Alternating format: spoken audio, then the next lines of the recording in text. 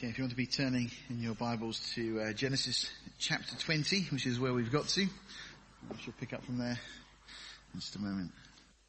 Okay, so we've come as far now in our journey to Genesis, looking at the life of Abraham. And we're going to just make this kind of transition as we start to look at Isaac, as you see Isaac born and come on to the scene through these chapters that we're going to try and look at this morning. So the first thing I just want to remind us of is this great scripture we have from 2 Peter. And it just says this, 2 Peter chapter 1, verse 3. It says, according as his divine power has given unto us all things that pertain unto life and godliness, through the knowledge of him that has called us to glory and virtue. And verse 4 says, whereby are given unto us exceeding great and precious promises, that by these you might be partakers of the divine nature, having escaped the corruption that is in the world through lust. You see, God promises a way of living this life differently. We were talking quite a lot about that last week, the choice that we have that is before us as to how we choose to live our lives. And this verse tells us that we can escape that corruption, the way that the world has chosen to live. And part of the reason that's possible is because we've been given these exceedingly great and precious promises. Now, the promises themselves are wonderful that we find in God's Word, but what makes them exceedingly great and precious is the one who has given them. They're not given by someone who would let us down. They're not given by a friend or something. These are given by God himself, a God who does not and cannot change. And we're going to see this morning God fulfilled promises that he'd given to Abraham. Seemingly, Abraham had come to that place of almost maybe thinking that it wasn't now going to happen. What we saw a couple of weeks ago, looking as Abraham has sat down in the plains of Mamre and his visitors come to him. You know, seemingly no longer striving after the fulfillment of these promises that God had given. And suddenly God just turns up and says, you know what, Abraham, I'm going to do this now. Well, we're kind of a year on from that in our journey as we come into chapter 20. And we read verse 1, and Abraham journeyed from thence toward the south country and dwelt between Kadesh and Shur and sojourned in Gerar. Now, Abraham had been dwelling in Hebron. That's where we've seen him. Hebron just a little bit to the west and to the north of the Dead Sea, as it is now. And clearly from where he had been dwelling, he would have been able to see the effects of what we read about in chapter 19, the destruction of Sodom and Gomorrah.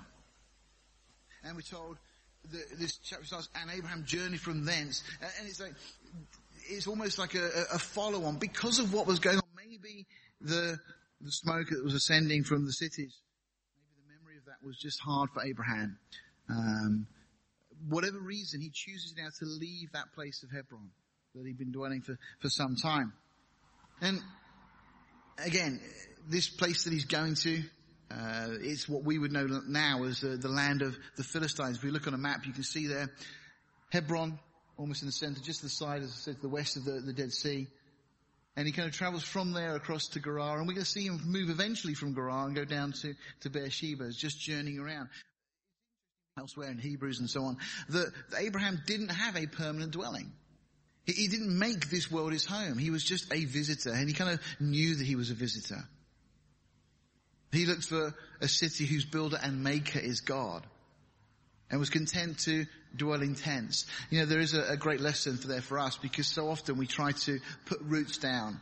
And there's nothing wrong with having a bit of stability in life, but not at the expense of our relationship with God. You know, we should be in a place where we are so willing just to let go of everything and just to get up and follow Jesus wherever he calls us, at whatever time he calls us. Verse 2 says, and Abraham said of Sarah his wife, she is my sister. And Abimelech, king of Gerar, sent and took Sarah. Now, this is one of those situations that there's a lot of different views and comments made in the commentaries. Bill Cooper actually in the commentary on, or his book, The Authenticity of Genesis, talks about this and says actually this was very much a custom at this time and gives a number of historical examples. And a lot of commentators will look at this and say that Abraham was being very disobedient and which there's some truth in that, and we'll touch on some of those things. But at the same time, it wasn't entirely unknown or uncommon that people would be in a situation that they would effectively not only be married to somebody, but they would be in that relationship as well as family. So he's saying, she is my sister. Now, we look at the relationship that we've seen already. Terah was Abraham's dad. We obviously had those three sons, Abraham, Nahor, and Haran. But he also had a daughter, which is this lady called Sarai, who later becomes Sarah. And that's the relationship. So in one sense, Abraham is right because there is a biological connection there as well. She is a half sister of his. We're going to see, of course, their offspring, Ishmael, through Hagar, and then Isaac through Sarah, the child of promise. Nahor, just while we're looking at this family tree, will have a son called Bethuel and many others. And then Haran had Milcah, Iscah, and Lot. And of course that relationship we see with Lot and Abraham. We've explored that already. Bethuel, well, he's going to have a daughter and a son, Rebekah and Laban. Well, Rebekah is going to be the one who ends up marrying Isaac. And then we're going to see Isaac and Rebekah have two sons, Esau and Jacob. And it's Jacob who then ends up marrying Leah and Rachel as he goes and lives with Uncle Laban for a time. So that's kind of the family tree as we have it, as it stands. So, and it's obviously from Jacob, that Leah and Rachel, that we get the 12 tribes. And we mentioned previously as well that from Lot came the tribes of Moab and Ammon, through the relationship with his daughters, which we touched on last time. So verse 3, but God came to Abimelech in a dream by night and said to him, behold, thou art but a dead man, for the woman which thou hast taken, for she is a man's wife. But Abimelech had not come near her, and he said, Lord, wilt thou slay also a righteous nation? Now there's a couple of interesting things here. Firstly, Sarah at this point is some 90 years old. And Abimelech, and by the way, that title Abimelech is actually a title, it effectively means king. The Melech in the Hebrew has the idea of being a king. So he had some other name, John, Charles, or whatever, but his title was Abimelech. And he sees Sarah. Now, she's a 90-year-old lady, but obviously still very good looking, very attractive. And he decides that he's going to take her seemingly, as had happened previously down in Egypt, into her harem. Now, the incredible thing is Abraham does the same thing again. But the other interesting thing here is that Abimelech, obviously nothing's happened, no relationship has taken place between Abimelech and Sarah. But Abimelech responds to God in a very familiar way. Abimelech, they're not coming, he said, Lord, will thou also slay a righteous nation? Now what does that tell us? It tells us a lot because it shows that the knowledge of God was prevalent at this time. That throughout this whole region, because he doesn't kind of question who God is. In fact, he even speaks about the fact that God is a righteous God, which I think is just very interesting. We're often given a picture that's painted by the critics that tells us that the Judeo-Christian faith, what we have based our lives on in that sense, was something that was unknown at this time. With the exception of just a few Abraham and so on. But clearly, even just from this, we see that there was a knowledge of God through this time. We spoke previously about Melchizedek, who seemingly was a line of kings and priests that were living and ruling in Jerusalem for 1,000 years during this era of history. So the knowledge of God, as we really would expect following the time of the flood, that everybody knew of God, and what we started to see was people then twisting and perverting that knowledge of God. Verse 5, we carry on, and we read, said he not unto me, so Abimelech speaking of what Abraham had said, she is my sister. And she herself said, he is my brother. In the integrity of my heart and innocency of my hands have I done this. So Abimelech's pleading his case before God and said, I didn't know, and nobody told me. I was deceived, effectively. And God said unto him in a dream, yea, I know that thou did this in the integrity of thy heart. For I also withheld thee from sinning against me. Therefore suffered I thee not to touch her. Now, just one point I want to highlight here is that God withheld Abimelech from committing this sin. And I just think there's an interesting thing there, because God is able to keep us from falling. We read that great verse in Jude, don't we? He's able to present us for his glory without spot, without blemish. You see, God's grace is sufficient. And we need to learn, and we'll talk more about God's grace as we go through this morning. But God's grace was sufficient in this situation to prevent Abimelech doing something that would have caused all sorts of issues and problems. And in this context, seemingly would have brought God's wrath against him. But God is always sufficient. You know, we are never tempted, we're told in Scripture. Paul tells us, beyond that which we are able. But with every temptation, there comes a way of escape. Well, such is the case here. Verse 7, now therefore restore the man his wife, for he is a prophet. I just want to highlight that, because we're going to see this played out dramatically very shortly. And you think, well, what did Abraham say that was prophetic? Well, there's a number of things specifically, but we'll see as we move on an incredible statement that Abraham will make that is clearly prophetic in nature. But here, God himself declares Abraham a prophet. And it says, and he shall pray for thee, and thou shalt live. Now, we've seen this already. We'll talk a bit more. But we see Abraham here acting potentially as intercessor. This is what's being said. We saw that on behalf of Lot. And he says, he shall pray for thee, and thou shalt live. And if thou restore her not, know that thou shalt surely die, thou and all that are thine. Therefore Abimelech rose early in the morning and called all his servants and told all these things in their ears, and the men were sore afraid. Then Abimelech called Abraham and said unto him, what hast thou done unto us? And what have I offended thee, that thou hast brought on me and my kingdom a great sin, and hast done deeds unto me that ought not to be done? And Abimelech said unto Abraham, what sawest thou, that thou hast done this thing? It's an interesting question. He's saying, what was it that led you to make this statement, to effectively deceive me and put me in this predicament? And again, it's interesting when we look at Abraham's response, because Abraham said, because I thought. You see, Abraham didn't pray and get the Lord's direction, leading and guiding on this. Because I thought, he says. Surely the fear of God is not in his place. Well, I would suggest already he's wrong. Because what we've seen is that there was some sort of fear of God. There was certainly a knowledge of God. And the moment God speaks to Abimelech, immediately he changes the situation. And he calls all of his people together. And they're afraid too. You see, there's a danger that we make assumptions about what other people think. And particularly in regard to the situation with God.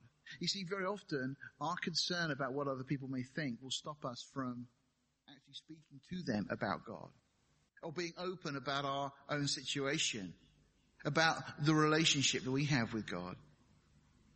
You know, just like Abraham, sometimes we would rather avoid confrontation, avoid conflict. Let's not tell them that we're Christians because of what might happen. And that's effectively what Abraham does right here. Now, he says, surely the fear of God is not in this place, is what he thought, and they will slay me for my wife's sake. And yet indeed she is my sister. Now he kind of tries to justify the statement. She is the daughter of my father, but not the daughter of my mother, and she became my wife. So, trying to explain the situation. But Proverbs 29:25 makes it very clear. The fear of man brings a snare. So Abraham brought about a problem that really didn't need to exist. And, you know, we sing, don't we, in that great hymn? Oh, what needless pain we bear. All because we do not carry everything to him in prayer. And so often the fear of man does bring a snare. And very often we're wrong in our assumption or our assessment of what others are thinking or feeling or what they may or may not do. It has been said before that if you fear God, you'll fear nothing else. I kind of like that. Because actually, if we fear God, if God really is first, if we're seeking him, then really, well, what can man do to us? What could happen? If God is first, if our relationship with God is right, And bear in mind all the promises that God has given to Abraham as he comes into this situation. You know, I want you to really kind of impress this point. If you make notes, make this the kind of the first really important note that you're going to write down, because the point is that God gives us promises. We need to believe them. What is it that God had told Abraham back in chapter 12? If you want to turn, you see exactly what God said to Abraham. Now the Lord had said to Abraham, get thee out of thy country and from thy kindred and from thy father's house unto a land that I will show thee, and I will make of thee a great nation. I will bless thee and make thy name great, and thou shalt be a blessing. And I will bless them that bless thee, and curse him that curseth thee. And in thee all the families of the earth shall be blessed. Now does this scenario here in chapter 20 seem like Abraham believed that promise? Not quite at this point. Now, I'm not trying to be unduly critical or harsh of Abraham, because none of us would have fared any better. In fact, Abraham is constantly pointed to in Scripture as being a role model for us. Somebody who was a great man of faith. But even someone like Abraham can sometimes lose sight of the wonderful promises that God has given and get to the place where actually we become fearful of what others might say or they might think. And so we act accordingly. Well, the lesson, of course, is to believe the promises that God has given. But do you believe that God will never leave you or forsake you? Do you believe that God has begun a good work in you and he will continue it until the day of Jesus Christ? Do you believe the promise we were looking at earlier from Peter, that we can be persuaded that he's able to keep that which we've committed unto him against that day? I mean, they are incredible promises. No less incredible than the promises given to Abraham. But again, so often we allow the natural circumstances to affect what we're thinking. How often are we afraid of what man might say rather than thinking about and concentrating on what God can actually do? So we carry on verse 13. And it came to pass that when God caused me to wander from my father's house, this is Abraham speaking, that I said to her, this is to Sarah, this is thy kindness which thou shalt show unto me at every place whither we shall come. Say of me, he is my brother. So this kind of puts into context that what happened down in Egypt and what's happened here in the Philistine country was actually something they'd already discussed. And this is the way they were going to go about things. And what's interesting here is that we read that Abimelech took sheep and oxen and men servants and women servants and gave them unto Abraham and restored him Sarah his wife. Well, that kind of gives you a little snippet of the esteem with which Abraham was held by Abimelech. I mean, clearly Abimelech felt that he'd been deceived a little bit here and put in a very awkward situation that he didn't really want to be in, and it really wasn't of his choosing. But he doesn't just cast Abraham out. He actually gives him gifts. So there's obviously a stronger bond and relationship going on here. And as I said, that whole idea, as we see presented in verse 13 about Sarah being presented as his sister, there's more. As again, if you want to look into the historical element of that, I encourage you to look at Bill Cooper's book, particularly on this section, because it's very interesting what he puts forward, and particularly linked in with verse 13, where we see these gifts are given. So maybe it's not quite all that we've maybe assumed in the past, this kind of relationship and the reasons that Abraham said these things. But nevertheless, there's clearly that element of Abraham taking his eye off the promise, I believe, at that moment. So verse 15, and Abimelech said, behold, my land is before thee, dwell where it pleaseth thee. And unto Sarah he said, behold, I have given thy brother, notice what he says there. I have given thy brother. You see, he accepts that situation once it's been explained to him. I have given thy brother 1,000 pieces of silver. Behold, he is to thee a covering of the eyes unto all that are with thee. And with all others, and with all other. And she was reproved. So, interesting here. Because there's a foreshadowing of, I guess, us. Because Jesus said that the meek shall inherit the earth. Who was he speaking of? Well, those who have been willing to lay aside their right to themselves and to put their trust in Jesus. Those who are content to be meek, realizing our own inadequacies, our own weakness, and our need for a Savior. But what is it that Scripture tells us? That we will come back with Jesus when he returns at the second coming. He will establish his kingdom. He'll rule over this earth for 1,000 years. And we're told that we will reign with him. Now, why am I saying this? Because Abraham is in a situation that Abimelech says, behold, my land. Whose land? This is all God's land. And it's a land that back in chapter 12, reiterated in chapter 15, has been promised to Abraham and his descendants forever. So it's a bit like Abimelech here is saying, well, this is my land, you can dwell wherever you want. And Abraham's thinking, well, actually, it's mine. It hasn't actually been all given to me yet, but God has already said that this is mine. And it's a little bit like now. There was a Christian bumper sticker some years ago I remember seeing. It said, laugh now, but one day we'll rule the world. It's true. Christians will. That's exactly what the Bible says. That we'll be given positions of authority. The Bible speaks of us being able to judge angels. I can't imagine that kind of, we tend to think of a hierarchy and angels somewhere way above us, but actually from a created order, Adam was created above the angels. And we're told that the saints will be in a position that we will judge angels. And Paul makes the argument, therefore, we should at least be able to manage and deal with internal disputes in the church. Sadly, so many Christians can't do that, but that's what we should be able to do. But it's interesting, again, this my land, because actually it was Abraham's land. It just hadn't yet been realized at that point. The same as this land now, this world. It's that which has been promised to the meek of the earth. And again, so he said, behold, I have given thy brother. I mentioned that. This relationship clearly Abimelech accepts. The other thing I want to just highlight here is this issue of covering. He says, behold, he is to thee a covering of the eyes. Now actually, I think what the implication here is, because it's something we see throughout Scripture, that Abraham was to be a covering not for Sarah's eyes, but for the eyes of other people. The people should immediately be able to look at Sarah and see that this woman was married. That she had a covering in a sense.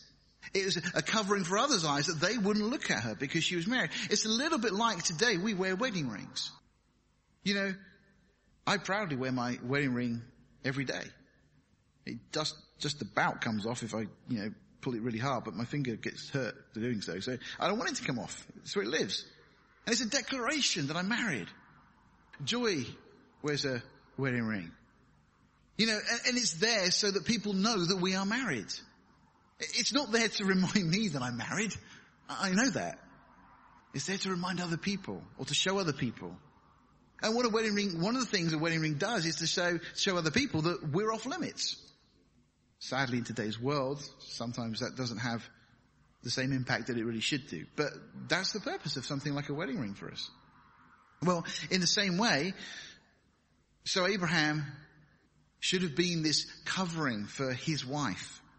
There's a really interesting section, actually, you can turn with me if you want to, in 1 Corinthians chapter 11. And it's one of those passages that's often misunderstood and misapplied.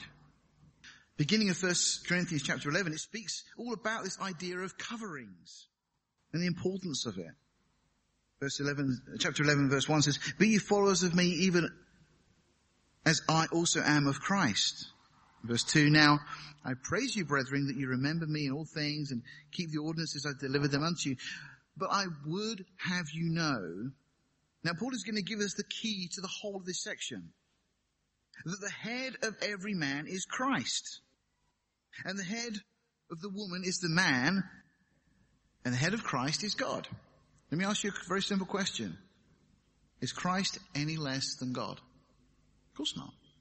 Absolutely not. But for the sake of the order that is stated here, Christ is prepared to be under the covering, if you like, of God. Is woman any less than man? No. Not at all. Not in any way. But for the sake of the order, this is what God has ordained.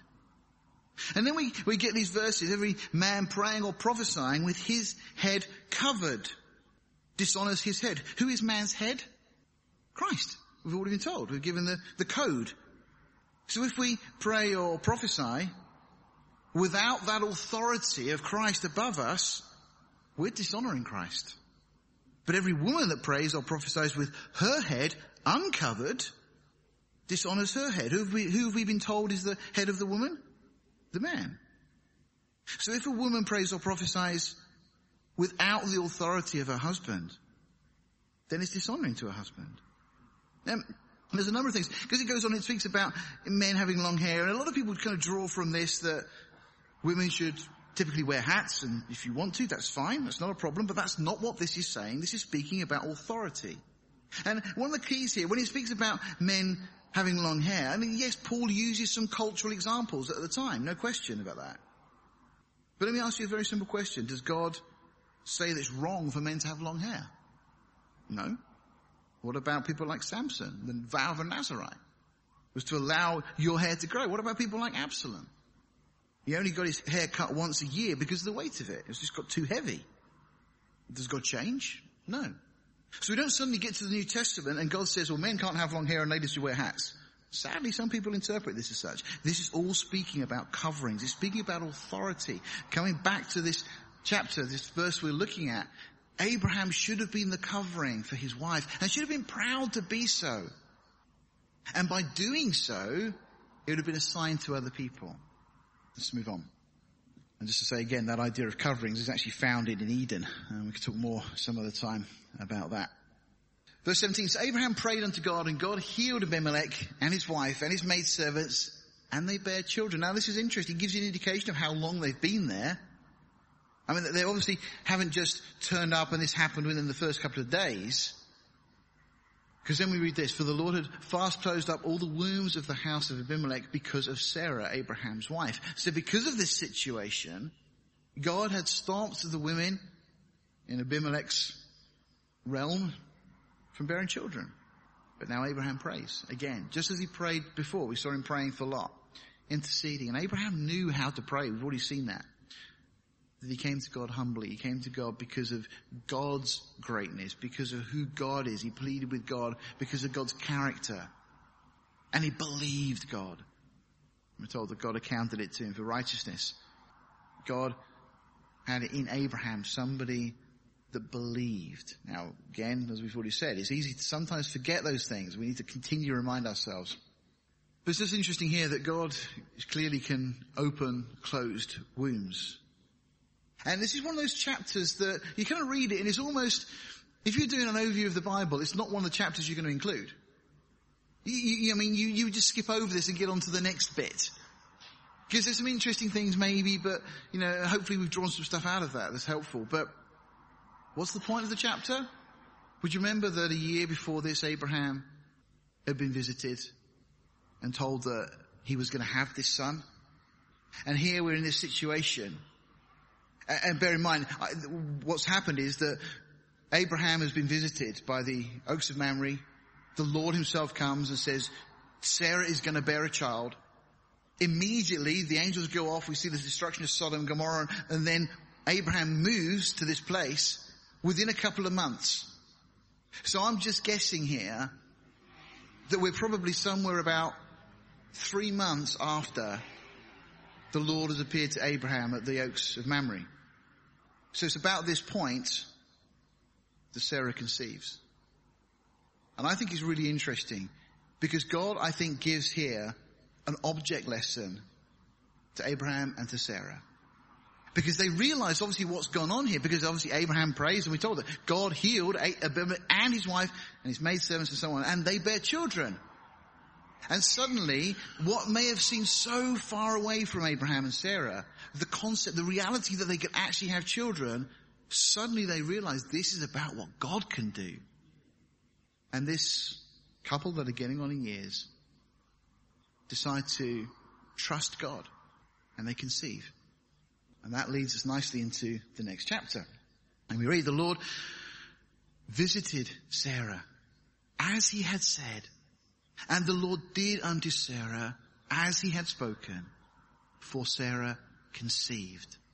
Now we jump forward 9 months and bare Abraham a son in his old age, at the set time of which God had spoken to him. And Abraham called the name of his son that was born unto him, whom Sarah bore to him, Isaac. And Abraham circumcised his son Isaac being 8 days old, as God had commanded. And we've said already that the 8th day is the best time medically. It's when the clotting elements in the blood are at their peak. It's the best time if you're going to do something like this, a circumcision. It's the best day for it to be done. Abraham simply being obedient, following God's instruction at this point. And Abraham was 100 years old when his son Isaac was born to him. And Sarah said, God has made me to laugh. I mean, she just so desired children, and now God has blessed her with her own child. So that all that hear will laugh with me. She's not just laughing, this is overjoyed. And all those that knew Sarah would have been overjoyed as well. And she said, who would have said unto Abraham that Sarah should have given children suck, for I have borne him a son in his old age. Now, one of the reasons maybe that Abimelech looks at Sarah and she seems so attractive as a 90-year-old lady is because at that point she hadn't had children, because children have an aging effect on you as parents. I think you'll agree, those who've had children. But she now is in this position. And we find that this name Isaac is actually given by God. Back in chapter 17, as God comes and visits Abraham, as you remember, Sarah was in the tent, and God said that they were going to have this child. And Sarah laughs in kind of disbelief that it couldn't happen at that point. And God says, well, you know what? You're going to call your baby Laughter, to remind you of this. And of course, it's applicable in both ways, because she laughed in that kind of disbelief, but then now she's laughing out of just being overjoyed.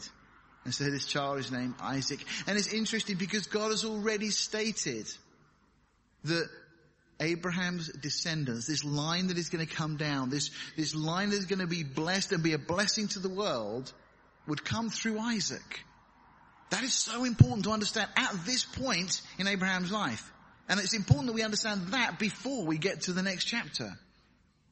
Because you start to understand the faith that Abraham had when he realized that God, even if Isaac had been killed, would have to raise him up again, because the offspring had been promised to come through Isaac.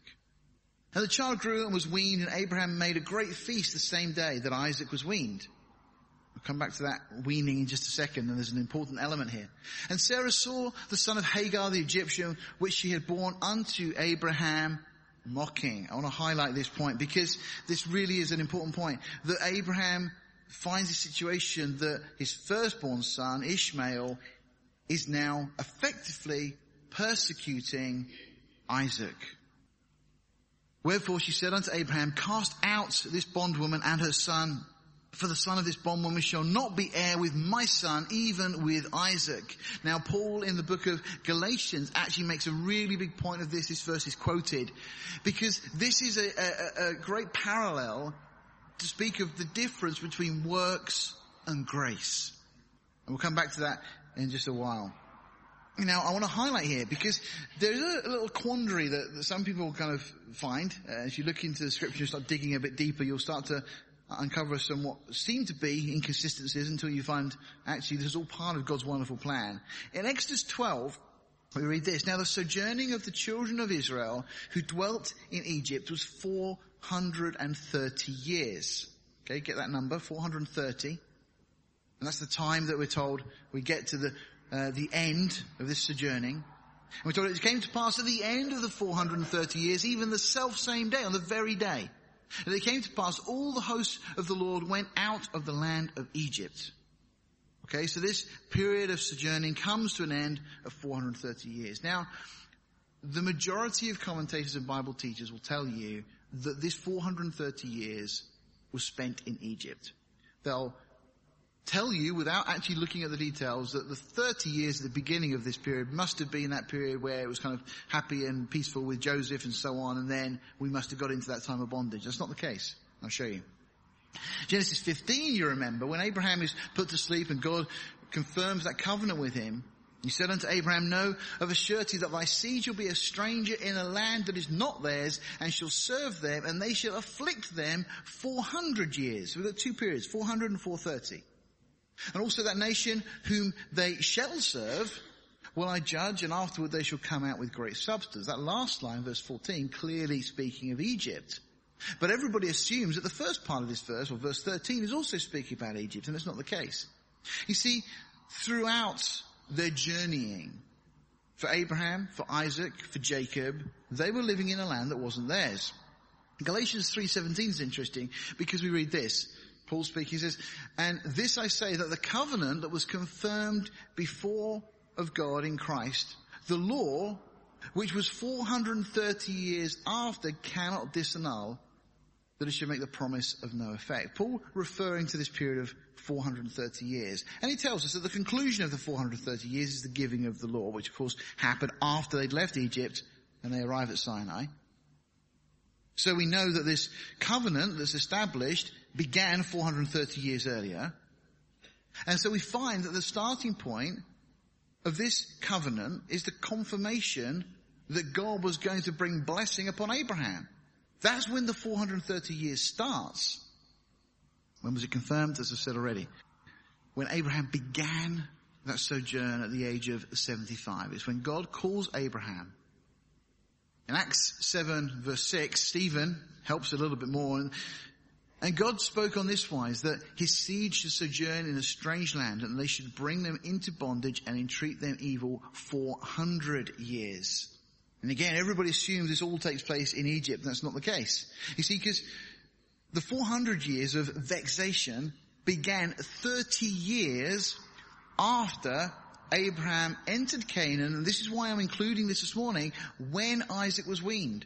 This stage that Isaac gets to at age of about 5 years old, when he's weaned, is the moment that Ishmael begins, if you like, persecution. This is the moment that this bondage that's spoken of, this oppression begins for Abraham's seed, this vexing of Abraham's seed, effectively. Again, first of all, it starts at the hand of Ishmael and continues. And there's many, many scriptures that we find throughout the book of Genesis that confirm this. Now, just to show you the numbers, Isaac's born when Abraham is 100. Isaac's weaned at the age of 5, and the vexation of that seed begins then. This is the verse that we've been looking at in our text this morning. Adam Clarke in his commentary says this: "From Abraham's entry into Canaan to the birth of Isaac was 25 years. Isaac was 60 years old at the birth of Jacob. And Jacob was 130 at the going down into Egypt, which three sums make 215 years.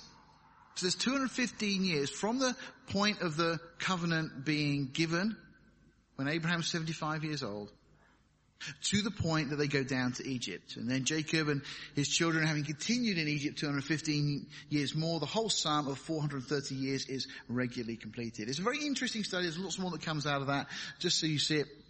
Again, Abraham's 75 when God makes that promise. 25 years between the promise and the birth of Isaac. And then we've got that 60 years between Isaac's birth and Jacob's birth. And then 130 years, or 130 years of age, is Jacob when he goes down to Egypt. All of this, we work it out, and you very clearly see that it's 215 years from Abraham to Jacob going down into Egypt. No problems. Some people throw this out as an error or a contradiction. It's not so at all. But the important thing to note from the text this morning is we kind of miss sometimes quite how important this issue is as Ishmael starts persecuting Isaac at this point. And we read, "And the thing was very grievous in Abraham's sight because of his son." Okay? So he's got a real dilemma, because we've got Ishmael, who's doing the persecuting, and we've got Isaac that's being persecuted, and of course Abraham's the dad of both of them. "And God said unto Abraham, Let it not be grievous in thy sight because of the lad, and because of thy bondwoman. In all that Sarah has said unto thee, hearken unto her voice. For in Isaac shall thy seed be called." The reiteration here again, that Isaac is going to be the one through whom that seed is going to come. "And also the son of the bondwoman will I make a nation, because he is thy seed." So there's a promise given to Hagar to Ishmael. "And Abraham rose up early in the morning and took bread and a bottle of water and gave it unto Hagar, putting it on her shoulder and the child, and sent her away. And she departed and wandered in the wilderness of Beersheba." So they've just gone down a little bit. Probably Hagar was heading back towards Egypt. That's where we see last time she ran away. That's where she was heading. And we read, "And the water was spent in the bottle, and she cast the child under one of the shrubs. And she went and sat down over against, a good way off, and as it were, a bow shot. For she said, let me not see the death of the child. And she sat over against him and lifted up her voice and wept. She's concerned that they're just going to die of hunger or dehydration. And God heard the voice of the lad. And it's interesting, they heard the voice of the lad. Not just of Hagar here, but it's the lad seemingly either just crying or crying out to God. And the angel of God called Hagar out of heaven and said unto her, what aileth thee, Hagar? Fear not, for God has heard the voice of the lad where he is. Arise, lift up the lad and hold him in thine hand, for I will make him a great nation. And God opened her eyes and she saw a well of water. And she went and filled the bottle with water and gave the lad drink. Interesting, isn't it? I've used this a number of times. I've said of Oswald Chambers that he quoted that, God can turn the circumstances around in 2 seconds when he chooses. And it's true. That well of water didn't just suddenly appear. It was there. But she hadn't seen it. And so often the solutions to the problems that we face are there right before us. But it takes God opening our eyes to realize and to see. This is why we have to trust God's promises, because our natural eyes fail us. And God was with the lad, and he grew and dwelt in the wilderness and became an archer. And he dwelt in the wilderness of Paran, and his mother took him a wife out of the land of Egypt. So they've gone back down, and Hagar's found a wife for Ishmael. And it came to pass at that time that Abimelech and Phicol, the chief captain of his host, spoke unto Abraham, saying, God is with thee in all that thou doest. I love this, because this is that unmerited favor at work in the life of the believer. You see, Abraham is just kind of happily minding that they're still obviously dwelling and living next to Abimelech in the area. They haven't moved away yet. And Abimelech comes up and says, God's really with you, isn't he? Have you ever had that? Have you ever been in a situation where someone will comment to you about your walk with God? And it kind of takes you by surprise, because you sometimes think, I didn't even really think they noticed, or I hadn't said anything, or it's a wonderful thing. Oswald Chambers makes this comment. He says, most of us live only within the level of consciousness, consciously serving and consciously devoted to God. And he says this shows immaturity in the fact that we're not yet living the real Christian life. Maturity is produced in the life of a child of God on the unconscious level, until we become so totally surrendered to God that we are not even aware of being used by him. That's where Abraham's at now. People are looking at him saying, God's really with you. And he's like, I didn't say anything. But you see, if God is working in our lives, there's a natural overflow. People will see it. People will see something about us that's different. And often they comment on those things because they don't have that. And clearly we see Abraham's friends make this comment. We read, now therefore swear unto me here by God that thou wilt not deal falsely with me, nor with my son, nor with my son's son, but according to the kindness that I have done unto thee, thou should do unto me, and to the land wherein thou hast sojourned. Notice again, sojourning. This is not their home, they're just journeying. It's not until Joshua comes back in, some 400 years later, that this becomes their land. Abraham's just sojourning for now, as Isaac will, as Jacob will. And Abraham said, I will swear. And Abraham reproved Abimelech because of a well of water which Abimelech's servants had violently taken away. There'd been this scuffle over a well they'd found, and Abraham brings this matter up. And Abimelech said, I didn't know anything about it. I want not. Who's done this thing? Neither didst thou tell me. You haven't told me. Neither heard I of it but today. So only today I found out about this, is what Abimelech's saying. And Abraham took sheep and oxen and gave them unto Abimelech, and both of them made a covenant. There's a lot of sheep and oxen going one way or another. One's giving one and then back and so on. And they make this agreement, this covenant. And Abraham sent 7 ewe lambs of the flock by themselves.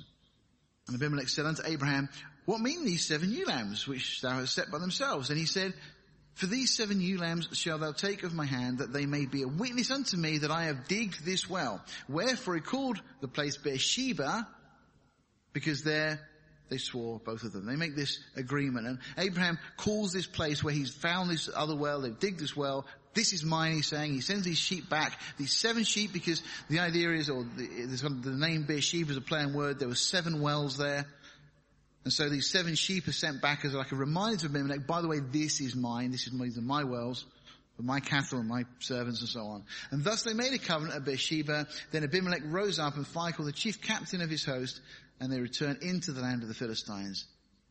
And Abraham planted a grove in Beersheba and called there on the name of the Lord, the everlasting God. And we're told, verse 34, that Abraham sojourned in the Philistines' land many days. But again, just verse 33, what a wonderful statement. Abraham planted his grove, this place of 7 wells, and called there on the name of the Lord. Abraham's done that a number of times in his journey. But this time we read, called on the name of the Lord, the everlasting God. You know, I think as Abraham's growing in his journey, he's realizing that God won't leave him.